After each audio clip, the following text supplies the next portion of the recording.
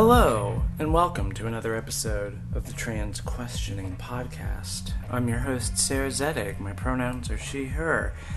Today I'm doing dishes. Hi. It's 12:26 on Friday, June 23rd? 24th? Hold on. 24th. June 24th. 2022 is also known as the day that the Supreme Court repealed Roe v. Wade. So that's cool. I'm just going to talk about whatever's on my mind while I'm doing dishes. We got a lot of dishes here. I haven't done them in a couple of days. So I'm going to be doing that. This is going to be a bit of an ASMR-fied episode because obviously I'm going to be doing dishes. There's going to be a lot of rattling and running water and stuff like that. And my girlfriend, Zoe, is on her computer. So you're going to be probably hearing some clickety-clack from her keyboard. So I don't know. If I can get used to that, I guess. Hopefully the audio is okay. I've literally just got my phone sitting in between the bars on our cabinets, just like the two handles for two cabinets that are side by side. I just have my phone recording sitting in there because it just seems convenient, and it doesn't look like I'm clipping, so I guess we'll see how that works out. I'm going to drink a little bit more coffee.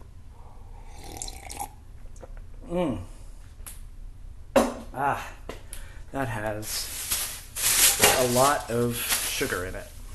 I don't put sugar in my coffee. Let's be clear here. I make black coffee and I put some half and half in it, and that's it. Except for when I drink instant coffee. We have a bunch of fancy instant coffees from places that are good for when you want coffee, but you don't want to grind coffee. I don't have a coffee machine. I have a pour-over carafe because I was really pretentious in college, and now I'm just committed to the bit, I guess. When you have... When you've got to the point where you have a double-walled coffee carafe and a gooseneck electric kettle and a coffee grinder, you've sort of siloed yourself into a particular lifestyle. And I'm going to be honest with you, I do really like the taste of coffee that I have just ground and brewed myself.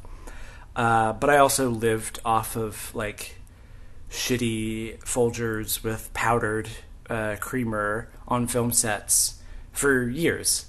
And frankly, I don't know that there is much of a difference in the long term. Coffee is coffee, I guess. I'm not much of a snob, actually. I just play one online.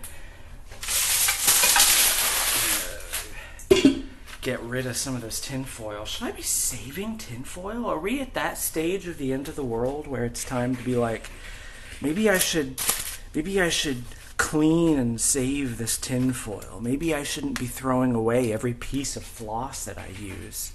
Maybe I need to save my floss and only use it. No, never mind. I need to actually do dishes here. I don't want to just spend this whole time. I'm going to put some dishes away here because we've got a little countertop dishwasher here that hooks up to our sink. It's a neat little system. It's not very big, but it works for us. There's just the two of us, and it works out. We have a nice little arrangement here. My girlfriend does the majority of the cooking, and I clean the dishes, and I'm actually pretty happy with that as an arrangement. If I seem muted, it's because to put away the dishes, I have to be on the other side of this cabinet door. So we'll see how that sounds.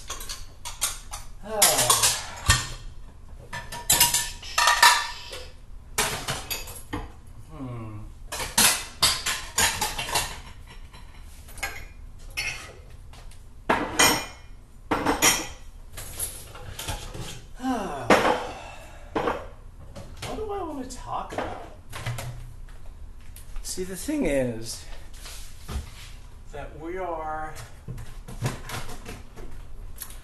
What am I going to say about Roe v. Wade that hasn't already been said by everybody? I'm not a law scholar. I'm not possessed of some secret wisdom. I'm just a goat. That goes down here. Alright. Let's put the silverware away and start running some hot water. Gotta stop saying so much. That's like, I got out of that habit, sorta, kinda, when I was doing podcasts and streams and stuff so much more regularly. Now I'm coming back after a long hiatus, I guess. And I'm having to relearn all my habits. Although I guess putting away dishes and doing dishes while I'm recording a podcast, already not the most audiophile friendly creative choice that I could be making.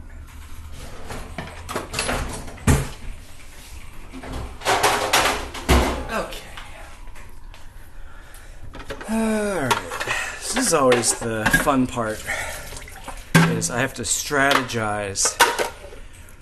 Where do I put the dishes? In what order do I want to clean them?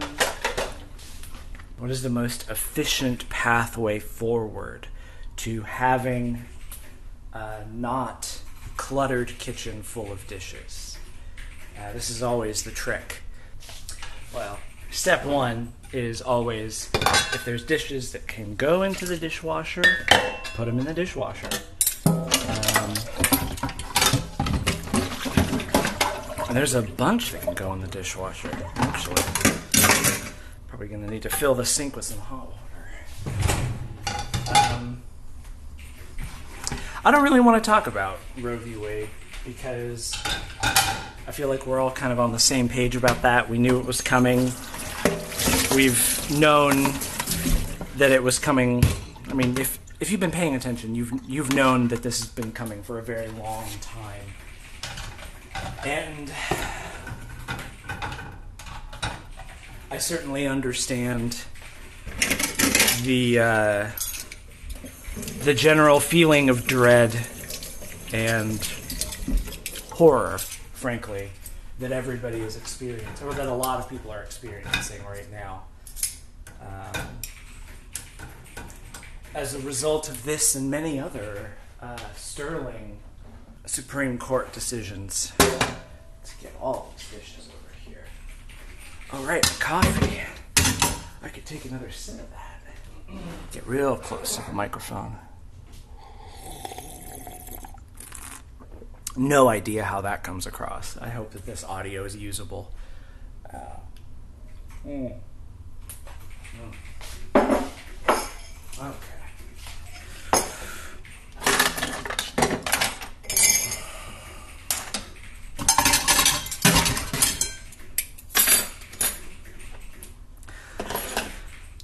I've been thinking a lot about Texas, really, is where my cognitive energy has been in terms of thinking about our present political moment.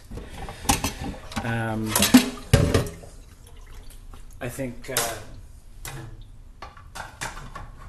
if any of you have spent any significant amount of time in Texas, especially if you grew up there on some level.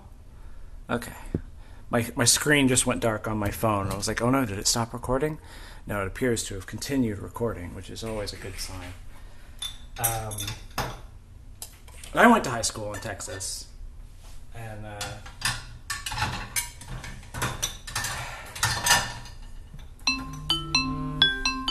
who? Decline. Get out of here. Fucking Walgreens calling me. I'm recording a podcast, Walgreens. I know it's time for me to refill my prescriptions. Don't you know the world is ending? Jesus Christ, man. Get a grip. Grow up. Oh, boy. Let's see here. If you spend any amount of time in Texas or, well, I'll just keep it personal here. Shut up, phone. I have all of my fucking notifications turned off. What is your fucking problem?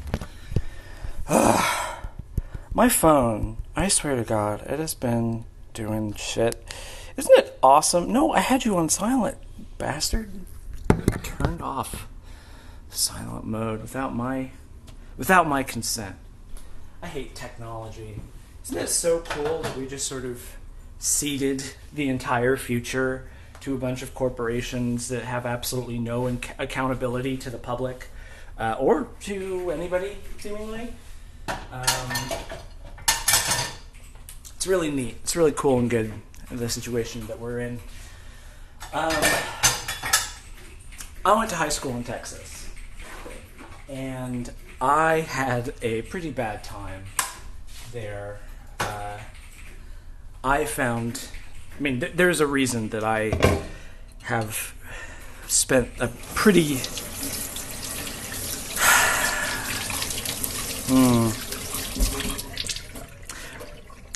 I guess I'll phrase it this way. There's a reason that every time I go back to Texas, there's a part of me that very much believes I'm probably going to die there. That certainly expects that I'm going to die there. I found Texas to be a deeply hostile and fascistic place, bureaucratically, culturally, which I guess to people who've never lived in Texas, or maybe who only, I don't know. I have no idea to what extent the conservative order is ignorable in Texas for people today, for adults, I should say. So I can't really, because I haven't lived there as an adult. I got out when I was after I graduated high school. I lived there for a little while, for about 9 months, and then I went to college in Oklahoma, and I didn't. So from like 20, I think I moved out of Texas when I was like 21, 22, and haven't lived there since then. I need to run some hot water, but I haven't. So I don't know. I don't know how things are for people who live there. I can only speak to my experience, but my experience was that school in Texas, I was not taught what communism was. I was taught that it was a alternative to capitalism that failed because it was evil. I was taught that we won Vietnam. I was taught that I was taught trickle-down economics. I was taught, like, Reaganomics, completely straight-facedly. I'm going to run this hot water here.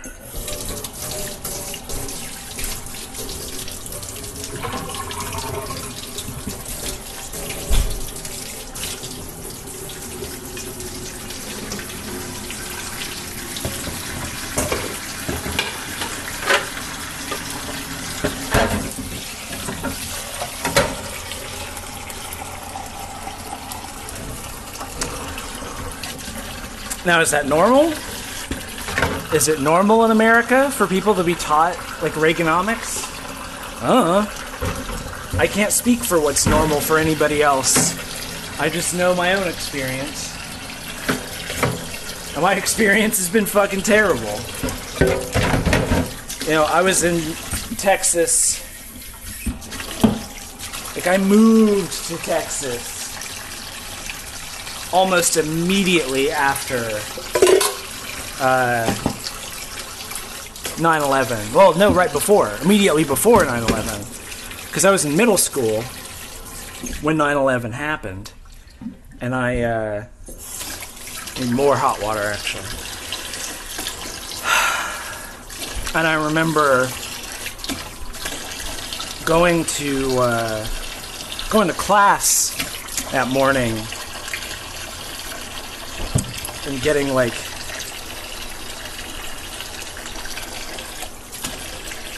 I can't remember what class it was. It was something like it was something very. I think it was either history or social studies. It might have been an art class. I don't know.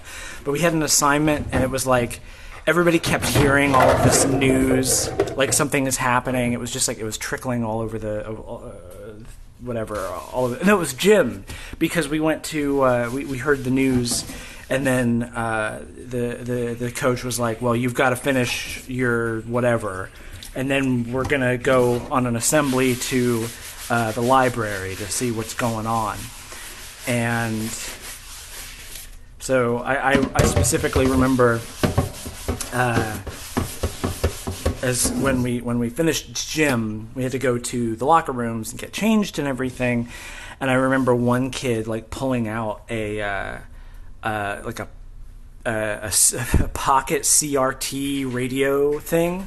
So it was like about as big as a loaf of bread, but it had an old cathode ray tube TV on it. It had radio antennas, so it picked up public broadcasts. And I specifically remember this kid like tuning into public news with all these other young teen boys crowding around, and I crowded around with them and watched it happen as it happened. And then we all went to the library where they had TVs. They had big CRT TVs mounted in the corners of every classroom, and all over the place in the library. And they broadcast all kinds of stuff throughout the year there. But they put 9/11 on the TV, and we all just sort of watched, and we're like, "What the fuck? What the fuck do we do now? What the hell?" And so I was in Texas for that and for the years that followed. I remember my neighbor at the time was like he must have been 18, 19, but I remember thinking he was pretty cool because he was just like an older guy who seemed normal. An older kid who seemed normal, not a lot of the guys that I met there were very jock-y, very stereotypical in a lot of their behaviors, and it just didn't click for me. But this neighbor kid seemed alright. But he joined the army, and I very, very directly remember like talking to him, and I was, God, I had to have been like 12, 13 at this point. No, so 2001, so I was 12. I remember talking to him, and he's like, "Yeah, I'm going overseas to fight for your freedom," and it was very earnest, just directly like, "No, I'm doing this for you and for everybody." Like this person really believed in the mission, and I have no idea what happened to him. I hope he's okay. But I saw experienced firsthand, just how little bureaucracy in Texas cares about kids, trans or otherwise. Like, the only kids they've ever cared about there are the kids of rich white people. And I don't know, I saw that firsthand. I saw how ready they were to throw me to the wolves, just because I didn't have, I just never really made sense in the public education system as a person. I've just never fit there, and it wasn't flexible for people with different learning styles. The older I get, the more I'm like, well, shit. I've I've been autistic this entire time, and everybody was trying to tell me, no, you're normal. No, you're normal. You're just not good at living. What a great way to raise a generation of people. No. You see, the thing is, you don't have a condition. You're a completely normal, high-functioning human being. The problem is that you, on an interpersonal level, on a soul level, are just bad at existing. And you need to fix your heart because you're doing something wrong. It's not anybody else. Always comes back to personal responsibility, doesn't it? Ain't that a bitch? I don't know. It never. Even in high school, I was very, very aware of the fact that probably Texas is going to turn deeply, violently fascist in my lifetime, and I've always felt kind of deeply afraid of that place. And like, I think it's easy for some people to sort of be like, well, and I use myself as an example here because it's the example that I have access to, but I'm trying to generalize on a broader scale. But I think it's easy for some people to say, well, Sarah, you had this experience, but you're white, you had it pretty easy. And you didn't experience like half of what people of color experience in repressive states like that. And the answer to that is, of course, yes, you're absolutely right. And that makes it all the more fucked up, as it always does, if you have any sort of empathy, any sort of solidarity for your fellow man. The realization that your life has been as hard as it has been, and yet still somehow you count as lucky, is not actually a ringing endorsement of the state of society, nor is it proof that you yourself should not endeavor to change things. And the thing is, right, like, I'm still alive. The state did not kill me in a way that it absolutely did kill and has killed and will continue to kill many people. But I did get stopped by the cops like all the fucking time. I've never understood the state of cop worship, you know?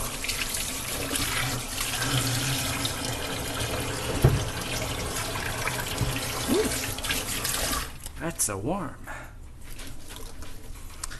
There is something really absurd about...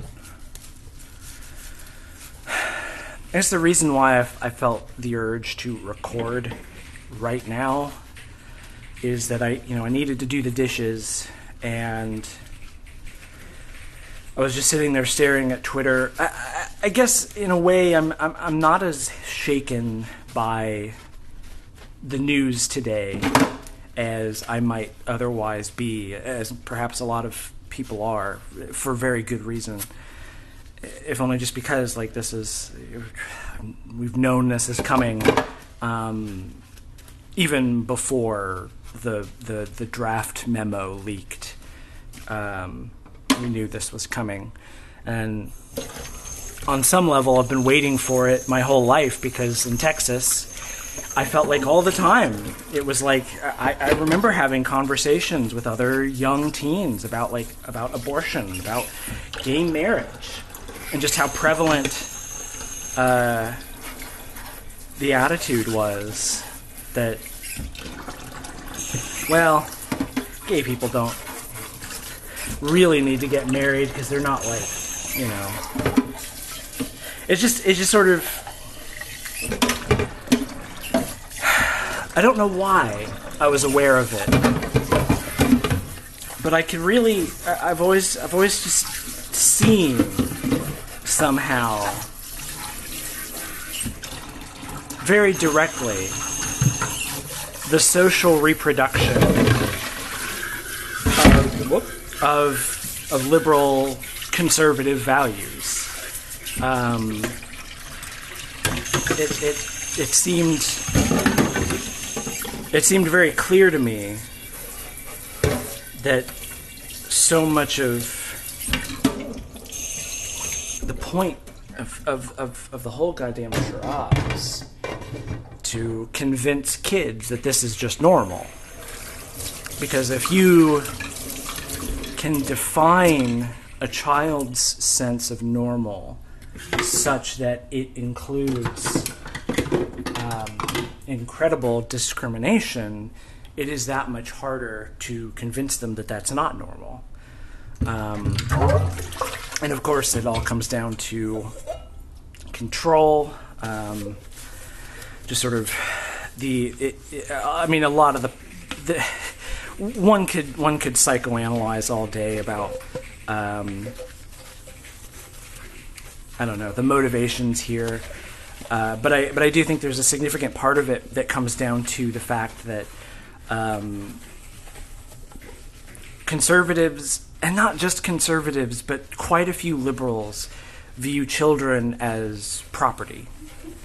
I guess in the last episode I did talk about this some in terms of how we are the children of the fatherland, and that quite literally is reflected in policy choices where we're sort of expected to be grateful for whatever is given to us in the same way that a queer kid is expected to be grateful of the tough love given to them by their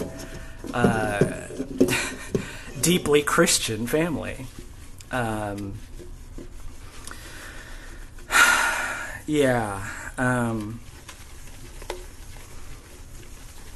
guess I'm not as shaken by this particular event. I'm shaken by a lot of things right now, and I have been kind of waffling back and forth between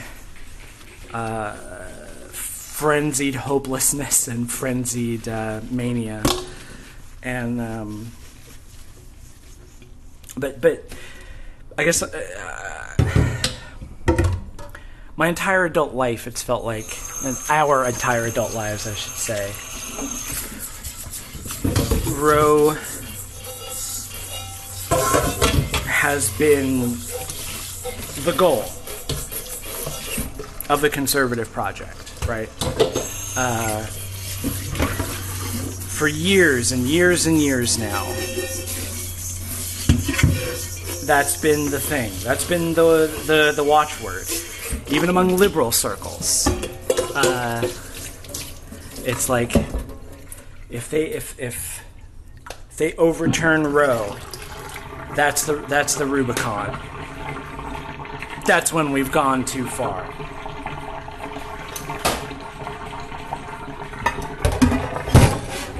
That's way louder than I was expecting it to be. Letting that water drain.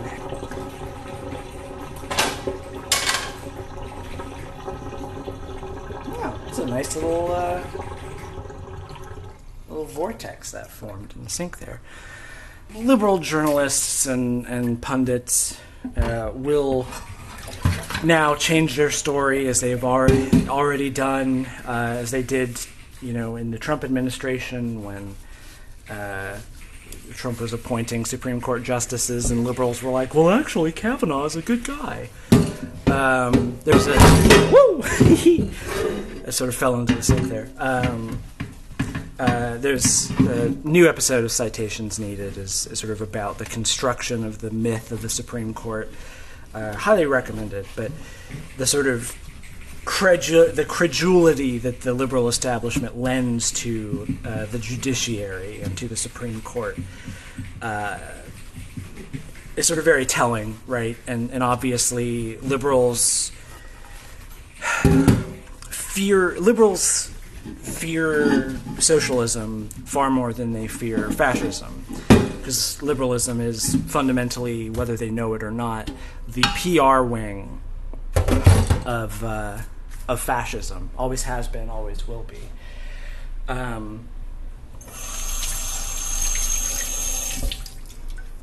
But regardless of what they say, the fact remains that we've got an entire generation, several entire generations now, of adults and young adults who were raised on a very ironclad assumption that some things actually matter in a long-term political sense. I feel like it's a complicated issue, and it's one that I've been talking about a lot in the last couple of episodes, in terms of like,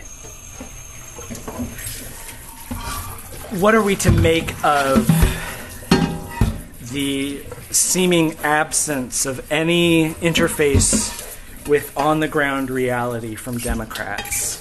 Not in terms of are they right in their strategy, are they corrupt, are they incompetent, but more in terms of what can we realistically expect progress-wise. I wonder if there is such a genuine lack of functional government in a lot of places that you get enough people just sort of doing the work of helping people to survive from an organizational perspective. Eventually, a lot of the sort of, I guess, moderate conservatives will ultimately end up thinking that socialism was their idea. That's sort of maybe that's an ahistorical, optimistic sort of imaginary, but I wonder, I feel like so much of how we have constructed American politics right now in this country just comes down to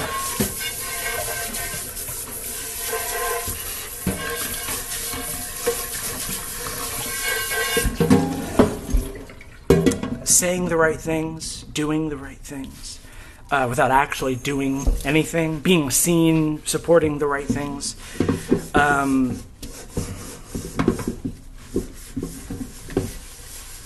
So much of American politics right now comes down to like creating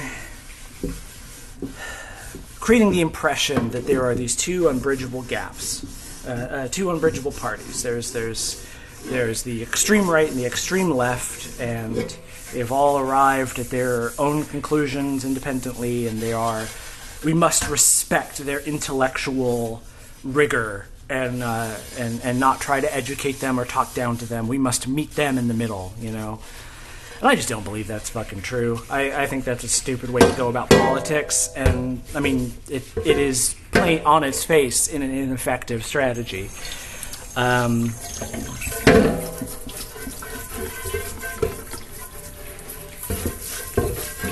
I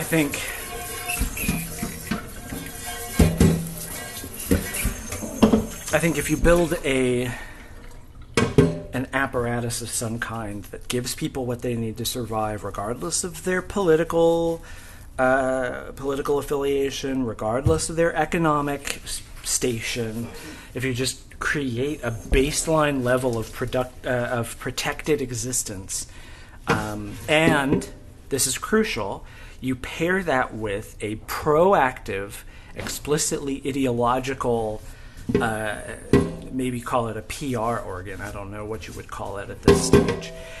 But if you pair the policy with an explicit ideological message,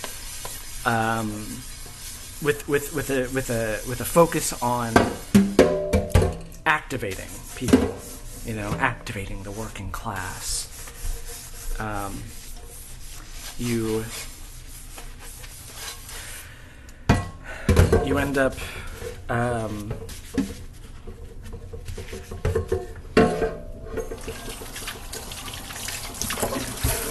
getting distracted.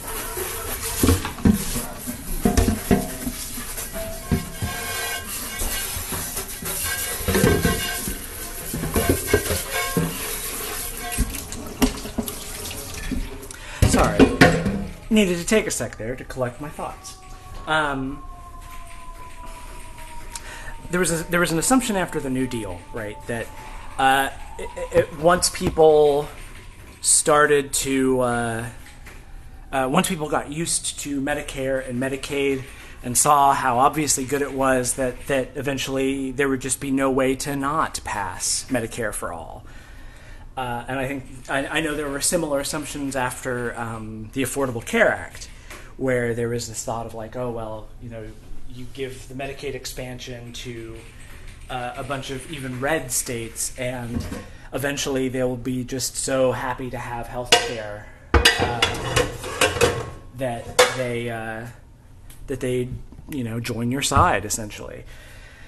And I don't know that particular interpretation of reality is on its face 100% incorrect, but I think the mistake that was made is that you can't just hope that these things will sort of just magically happen. And that's the real mistake, I think, of the liberal project in America. And we run into the problem here of like, to what extent is anything a mistake versus like they've just run it into the ground on purpose because they're a bunch of greedy assholes. Ultimately, it doesn't really matter because the end result is the same and the solution is the same. But there is on one side, on the conservative side, you have a very deliberate ideological project to reshape society as a Christian theocracy, a white nationalist Christian theocracy. And then on the liberal side, what do you have? You have an invisible ideology, and you have a vague, sort of ill-defined idea of liberal values. And you say, well, progress, the arc of history bends toward progress. And, there is no moral commitment. There is no acknowledgement that there is a moral dimension to politics. I tweeted yesterday, that no American journalist of this century has ever asked if it is morally acceptable for a government or anyone to tell another person what they can or cannot do with their bodies. It's sort of, we just sort of report on trans rights and abortion rights as if they are rebrandings of popular snack foods.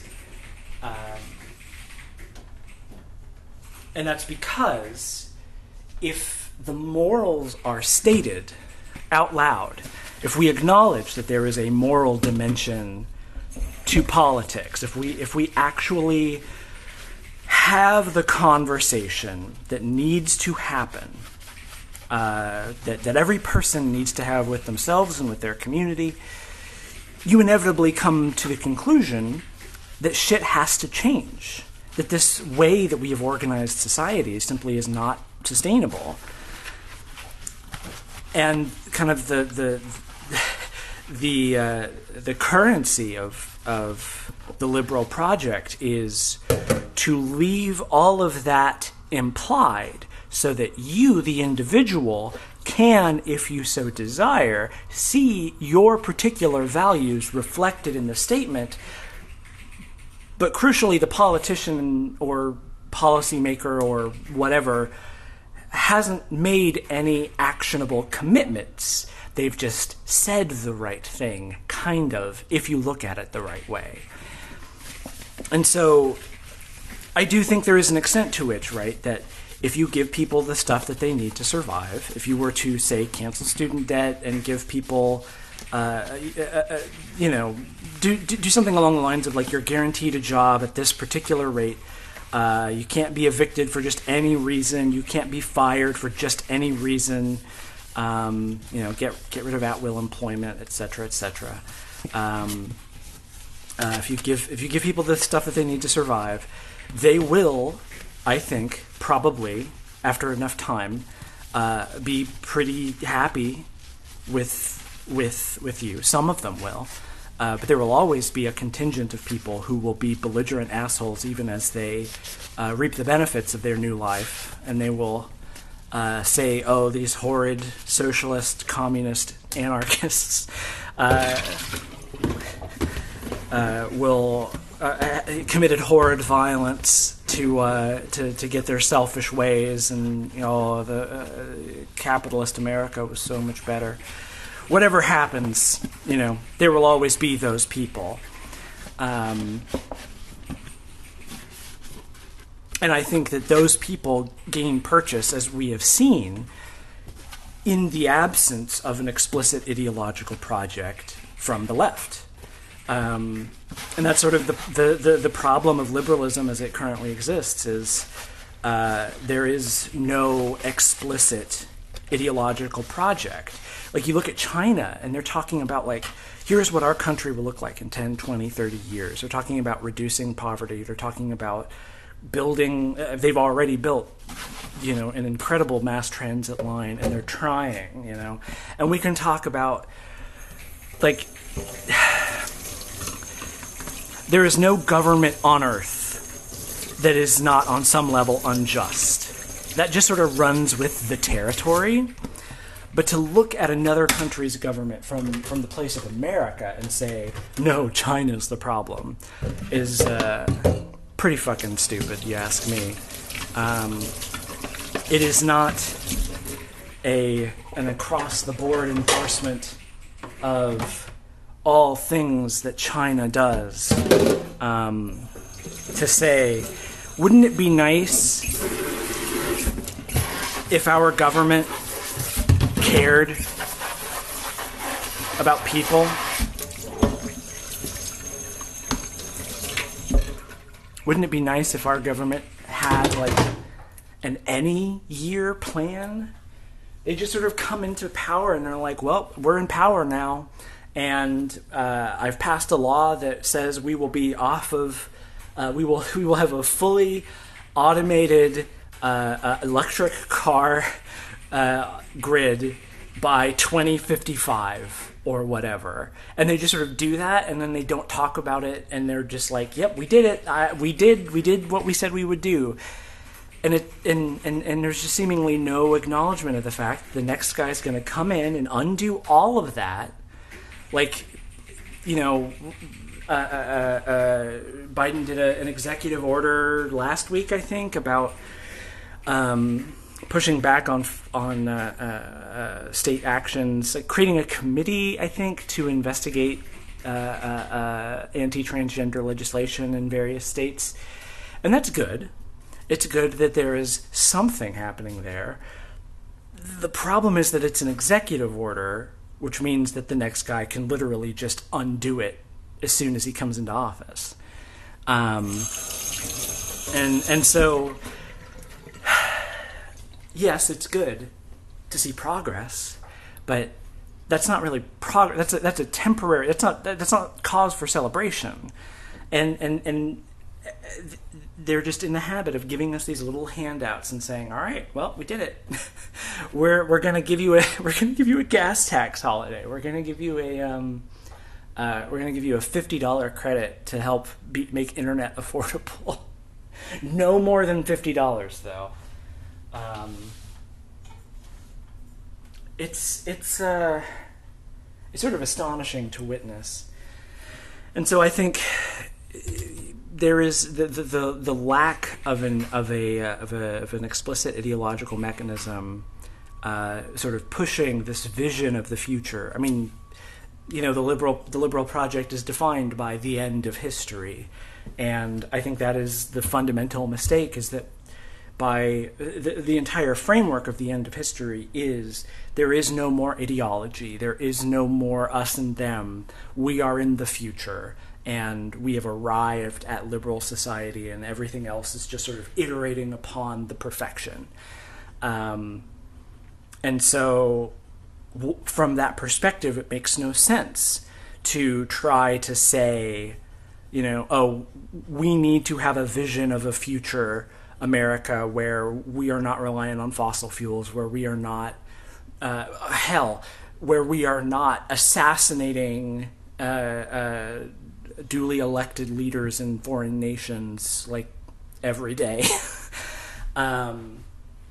You suggest things like changes to society that would make things better, that seemingly line up with liberal values, And you get this sort of like, well, but don't you love America? Don't why? What's your problem with? Why don't you trust the framers of the Constitution?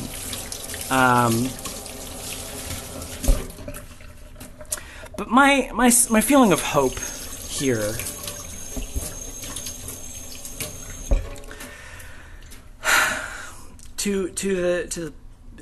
I've almost finished. I've basically finished doing the dishes here.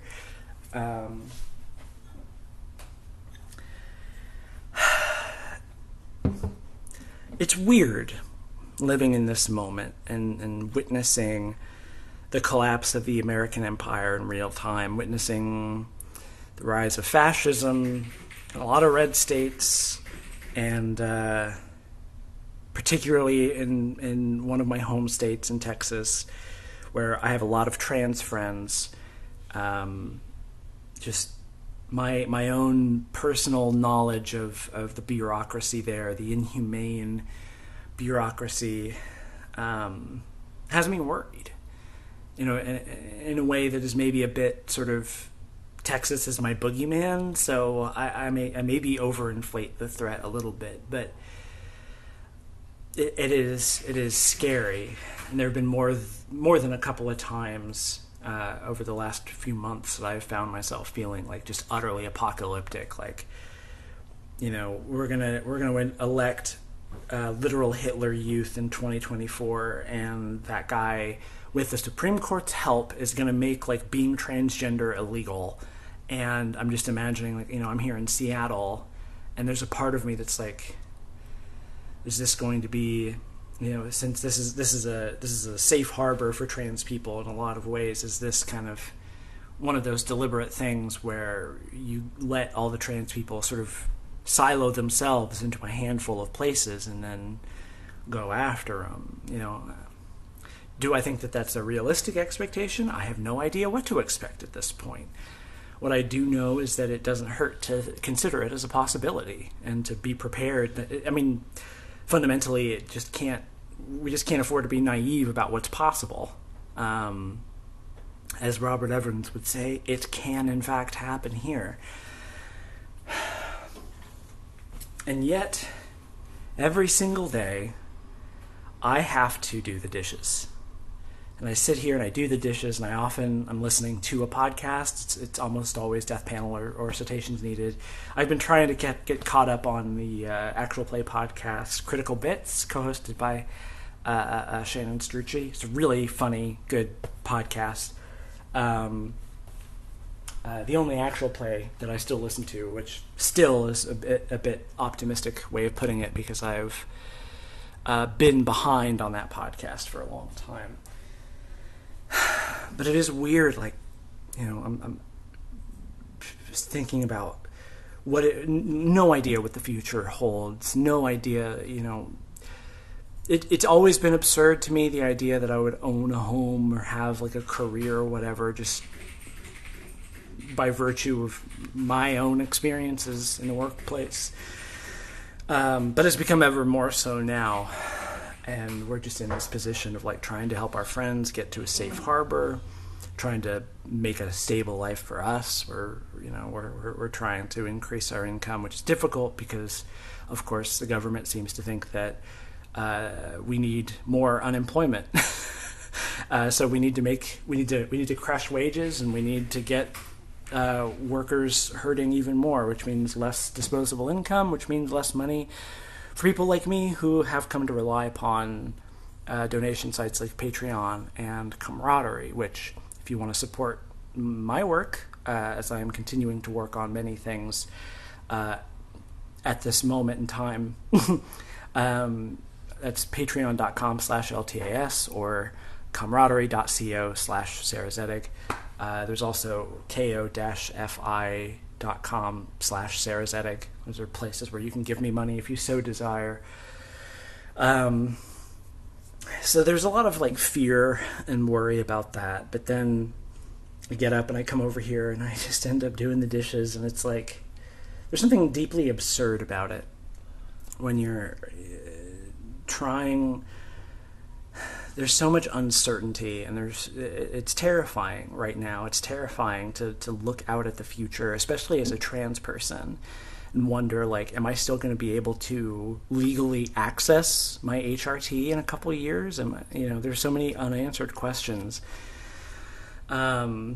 And I'm now like, well, I still haven't finished my laser hair removal that I started years ago. So that has all the progress that I made doing laser has been reversed by now. And I have noticeable tits, but I can hide them pretty easily. And I've got my thinning hair, so I pass as a cis man pretty easily. And so there is a part of me that's like, was it politically expedient to not change my name, to not have a different gender marker, to not pursue feminizing procedures? I don't know. I really don't know. I do feel like there is an element of protest that I feel just inherent to, I don't believe that I should have to fund out of my own pocket the healthcare that I need to survive. I don't agree.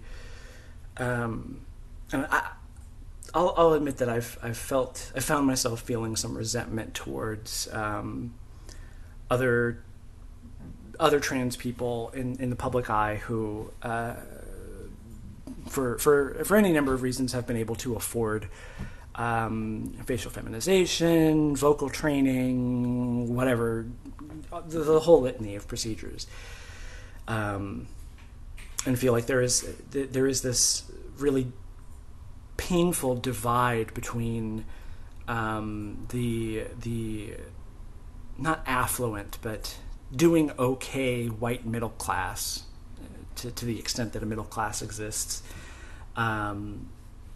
The affluent sort of white middle class transness versus transness among people of color and poor communities, and my own, just personally for me, my lack of access to a lot of these resources, and feeling like I shouldn't, just sort of resenting the idea that it's necessary. And I think a lot about the old ContraPoints video where she makes the point that cis people sort of hold your gender for ransom in casual conversation, and I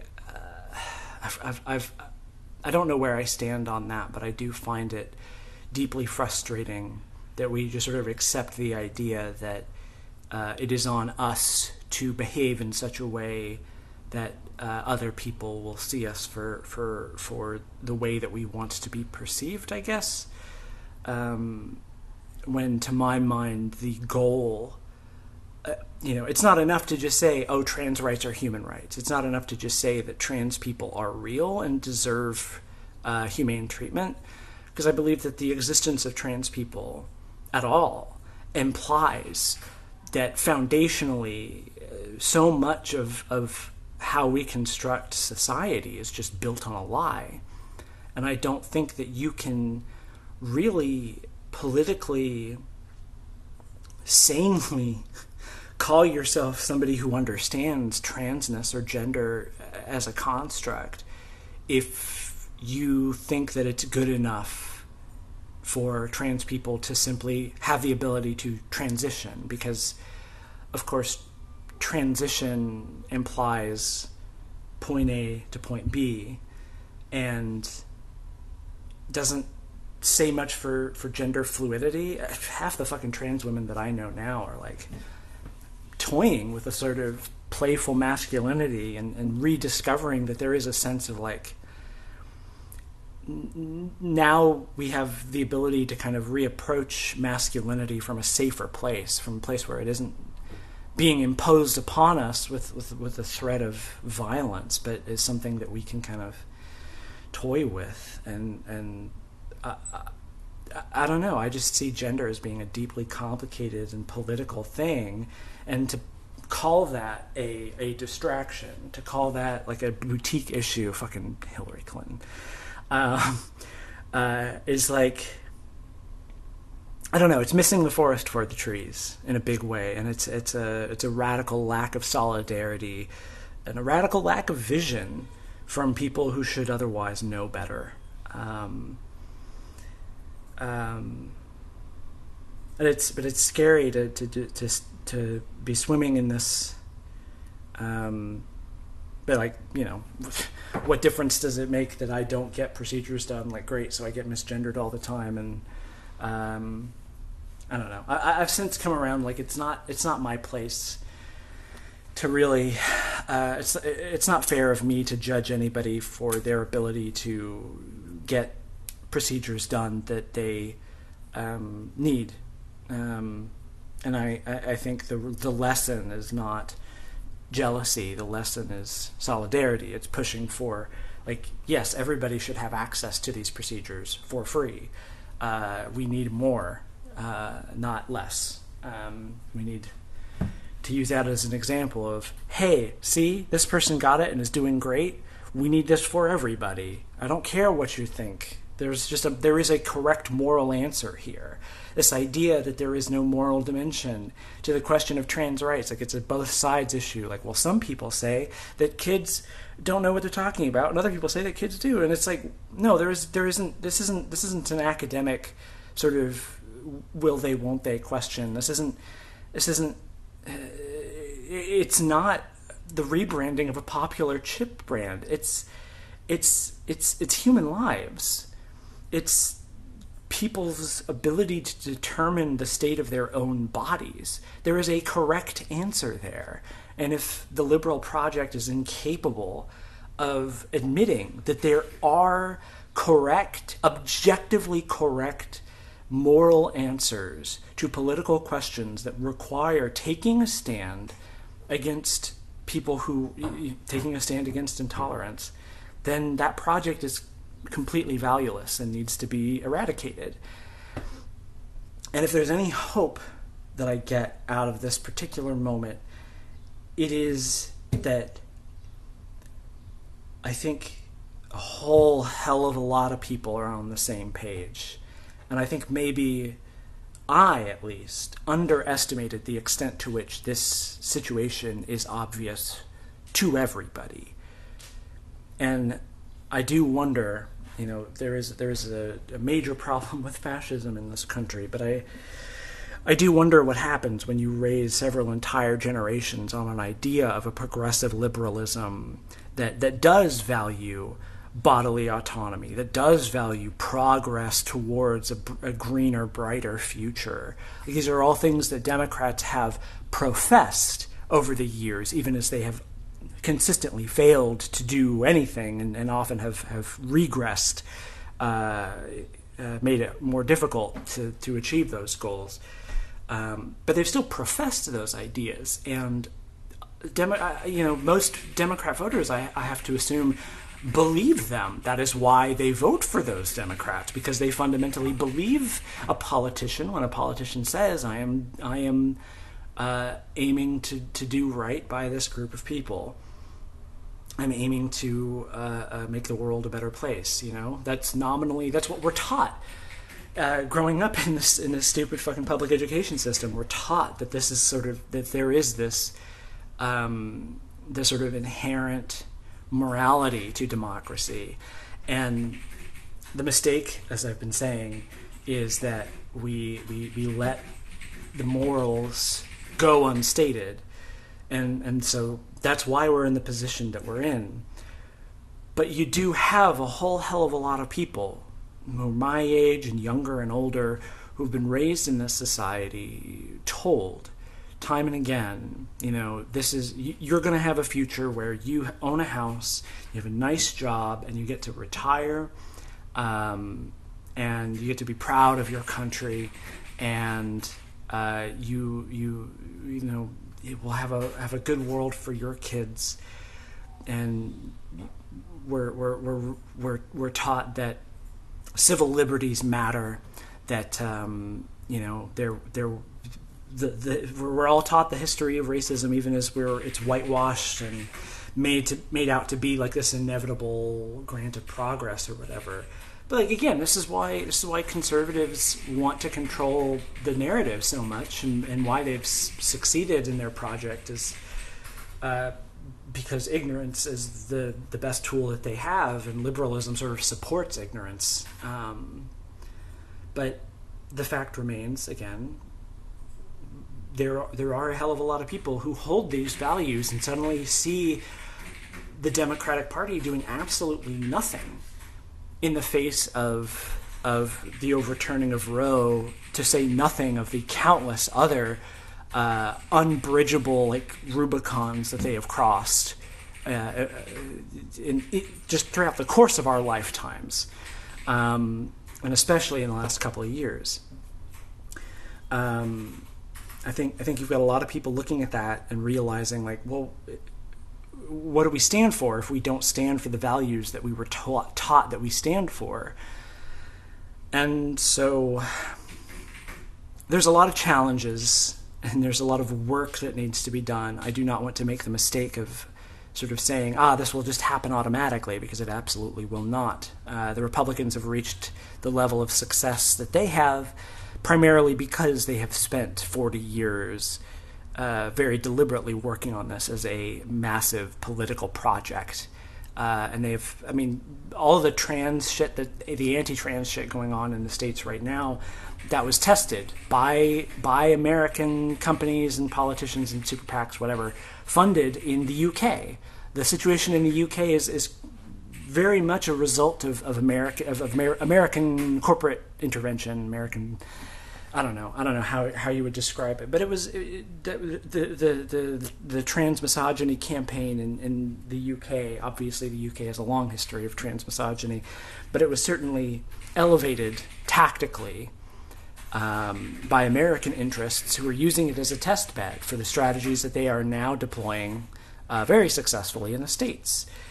So I think that there is room, if we are able to build an explicit ideological project that says we have values that aren't just about money, and that whether or not a healthcare system is profitable, whether or not a transportation system is profitable, whether or not anything that involves the essential elements of human existence is profitable, is utterly irrelevant.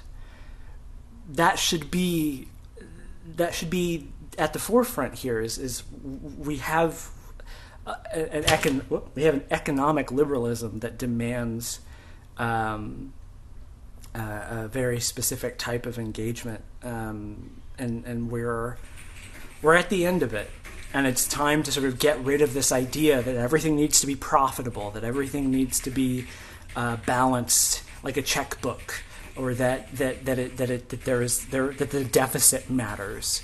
We've sort of enshrined economy as this magical entity, this divine creature that runs society for us with its invisible hand, and it's long past time to stand up and say, like, no, we actually believe in something. We believe in the rights of people to determine for themselves the course of their bodies. That we believe that everybody has a right to housing and health care and education, and the right to a job that doesn't violate their own morals, right to a job that won't fire them for literally anything. And that we're willing to fight for that, in the same way that conservatives have stood up and said that we believe in a fascist, white supremacist Christian theocracy. They've been saying that out loud in a lot of places for years now, and it's always just been like, well, they're not really going to do it because the liberals don't have an answer. Socialists, communists, we have an answer, and I think, as I have concluded in both of the last couple of episodes, that there is... Roe v. Wade has been, for years, the line in the sand. When we've repealed Roe v. Wade, that's the point at which fascism is undeniable, and it's time to really get fucking serious. And we're there. And I don't think you tell several generations of young people who earnestly believe in the values that they have been taught, even as those values were always a sham. I don't think you can get away with telling us that this is the line in the sand, and then cross that line in the sand, and then just nothing happens as a result. And so I actually, as horrid as this moment is, and as grim as things look, the fact remains that there is always opportunity in crisis, for us and for the fascists. And if we don't seize it, somebody else will. And I don't know, as easy as it is to get swallowed up by how much is going on and how terrifying it all is, at the end of the day, you still got to get up and do the dishes and live your life. And I think that's what we all want to do. We just want to be able to live our lives and not have to think about the apocalypse every single day. And I think more people than we give credit for believe that takes work, and they just need help in figuring out what kind of work it will take. I don't know how hopeful is too hopeful. I don't know what's naive anymore, and I have no sense of certainty. I just know that I have to find something to hold on to, and giving my girlfriend the ability to cook me a good meal is a pretty good thing to hold on to, at least to me.